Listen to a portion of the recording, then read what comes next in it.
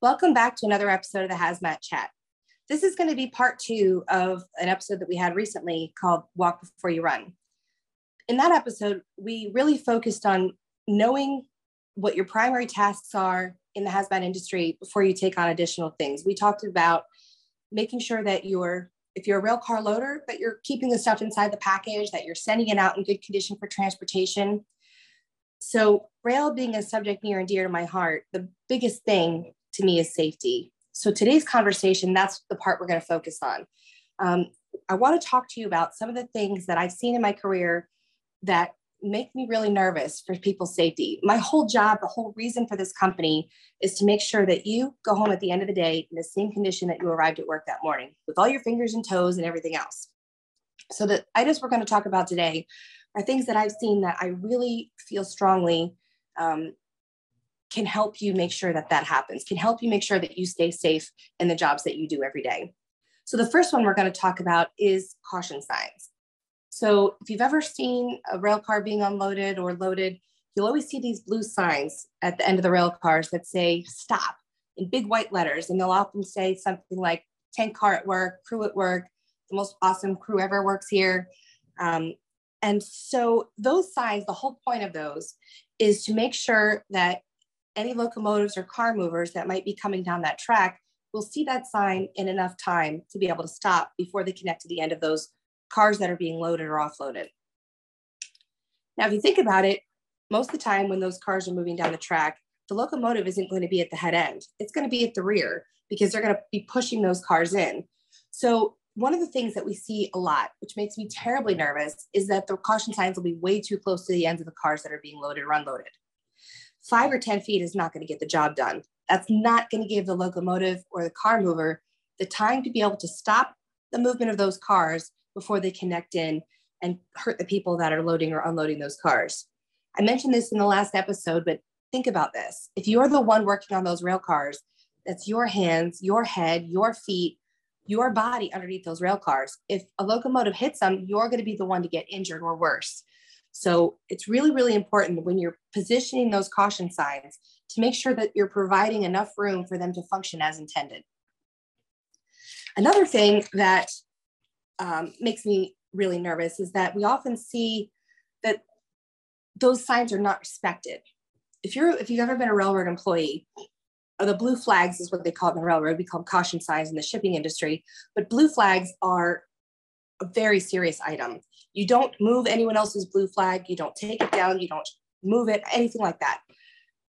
Unfortunately, I have witnessed a rail car company bringing rail cars into a shipper's facility on the same track where cars were being loaded.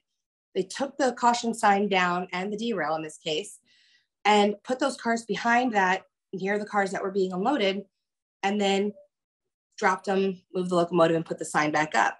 That's a huge no-no. That defeats the whole purpose of the caution sign. It puts not only the locomotive crew at risk, but most importantly, the people that are loading those rail cars. So you have to respect those caution signs. Don't touch them if you didn't put them up, or if you're not the one loading or unloading those rail cars, and make sure they're far enough away from the end of the cars that they're going to function as intended. Another issue that we see a lot is the placement of derails. Now, a derail, there's 2 types. There's a unidirectional derail, which will either protect the rail cars from running out onto the mainline track, that the cars with the loading rack, or they can protect the locomotive coming in on top of those cars being loaded, and they will actually force the cars to derail and put them on the ground so that they don't cause some sort of catastrophic damage. A bidirectional derail will protect those in both directions, both the locomotive coming in and the cars potentially running out. That's the one that we recommend for obvious reasons, right? It provides the most protection. But one thing that you really need to think about when you're buying derails, placing derails, is where are the cars going to go? Again, the whole point is to put the rail cars on the ground, to take them off the tracks, off of where they're designed to go, and put them on the ground before they hurt or kill someone. So when you're planning for those cars to be derailed, think about where they're going to go. If on one side of the track you have an empty field, and on the other side of the track you have your 1,000,000-gallon storage tank of flammable liquids, maybe you don't want to derail the cars into the storage tank. I mean, it sounds like a no-brainer, but you'd be surprised at how often they never thought of that. If you have critical infrastructure such as switches, multiple tracks that you would take out if you derail the cars, storage tanks, like I mentioned, electric lines, above ground piping, and especially, most importantly, occupied structures, you want to make sure that the cars are going to derail away from those things to the extent possible, whether that's moving them derails to the other side of the track, moving them further down the track, whatever the case might be. Just make sure that it's far enough away from the loading racks that the cars will derail without hitting those loaded cars.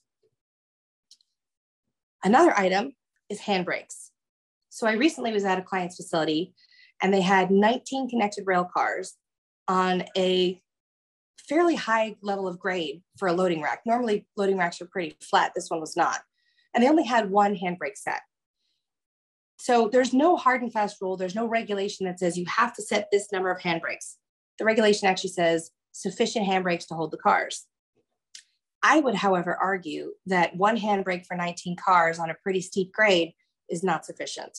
The general rule of thumb in the industry best practice says on 0 grade, you do 10%.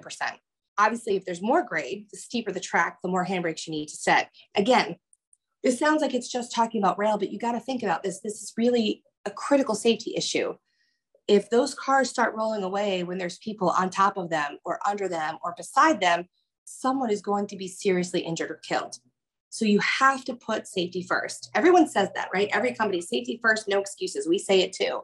But you have to really think about the consequences when you're setting up your safety program, when you're setting up your procedures, because there's really true lives at stake, no matter what industry that you're in.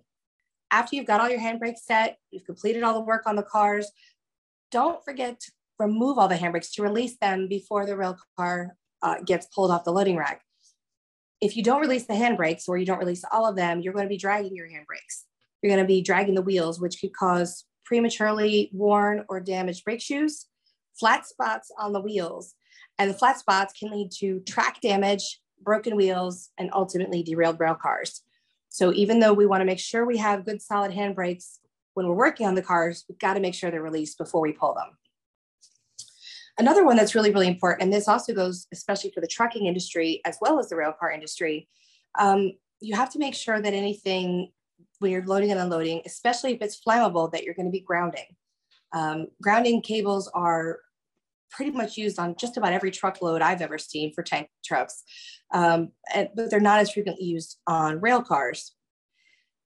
The most important thing that you have to understand is you should be using grounding lugs if they're available. Grounding lugs are pieces of usually brass that are unpainted and provide a good solid surface for you to get a ground on. If there's no grounding lugs available, be sure to use some other unpainted surface on the rail car or on the truck. Now, one thing you never want to do is ground to the wheels or anything on the trucks, the wheel assembly, because those are often insulated from the tank car or from the tank truck. So there's usually some sort of an insulation pad between those, which means if you're grounding to the wheels, you're not really grounding from any sparks that might affect the material. So you can always, and you don't want to tell your car owners this, but you can always take the teeth of the grounding cables and scrape away a little paint if you have to do that. It's most important that you get a ground. So there's a few different systems that you can use. Some, we have positive grounding systems, which require you to have a ground in order for the pumps to work to affect the loading and unloading. That's obviously the best way, right? You can't load or unload if you don't have a positive ground. There's also lighted grounding systems, which will tell you if you have a ground, but it won't prevent you from loading whether or not you have one. And then of course, there's the old wing it, which is definitely not what we recommend, especially in the case of flammable liquids. So if you have the opportunity to get the most advanced system, the positive ground system that requires the ground for the pumps to work, that's the way to go. The lighted system is a second best option if necessary. All right, the last part of this conversation today, we want to talk about safety bolts. Now, again, we're talking about rail cars specifically. We're talking about tank cars and to some extent tank trucks, but this goes back to safety issues, making sure the safety systems that are built into the equipment that we're using are actually functioning. So safety bolts are typically found near the manway cover handle. On a 6-bolt manway, you'll generally have one safety bolt And on an 8-bolt manway cover, you're generally going to have 2. There's a couple different styles, but the most common are either a collar, which looks like a little piece of round metal on the bolt underneath the manway cover, or what I like to refer to as fangs, or 2 little teeth that hold on to a bar underneath the manway cover. The point of these are to prevent the manway cover from flying open when it's under pressure, thereby knocking you off the rail car, which could cause significant injury or even death. That's a 16-foot fall onto usually hard rocks or concrete. So we want to make sure that doesn't happen. So these safety bolts will prevent the manway from flying open under pressure, give you the opportunity to relieve the pressure before you're able to remove the safety bolts. We just talked in the last episode, I had mentioned that we were going to be discussing impact wrenches. And here's where we're going to have that conversation. A lot of companies tend to use impact wrenches to open manway bolts or to close them. And the problem with this is there's basically an unrestrained amount of torque being put on these bolts. And with the safety bolts, especially the collared ones, if you put too much torque on them and tighten that too much, you're going to force that safety bolt down and break it away from the position it's supposed to be in, which will cause that safety bolt to fail, thereby circumventing the protection they were supposed to provide. That means the next time you go to open that manway, there's nothing to stop it from flying open. Some poor unsuspecting guy is going to come along and open that manway. It's going to pop open and fling him off the rail car. That is the worst possible thing that could happen.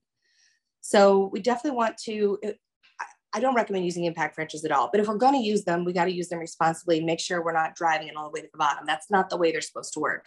You can stretch those bolts beyond the point where they can even hold torque anymore or hold tension anymore. You can warp the manway cover, which you wouldn't think you could, right? It's a pretty thick piece of metal, but believe it or not, I've seen that happen many times when impact wrenches are abused, let's say. Safety bolts should always be checked to make sure they're operating before you get up on top and start working on that rail car. Make sure they're present, make sure they're not broken, and make sure they're going to hold. If you have any doubts about it, definitely discuss it with your supervisor before you start working on the rail car.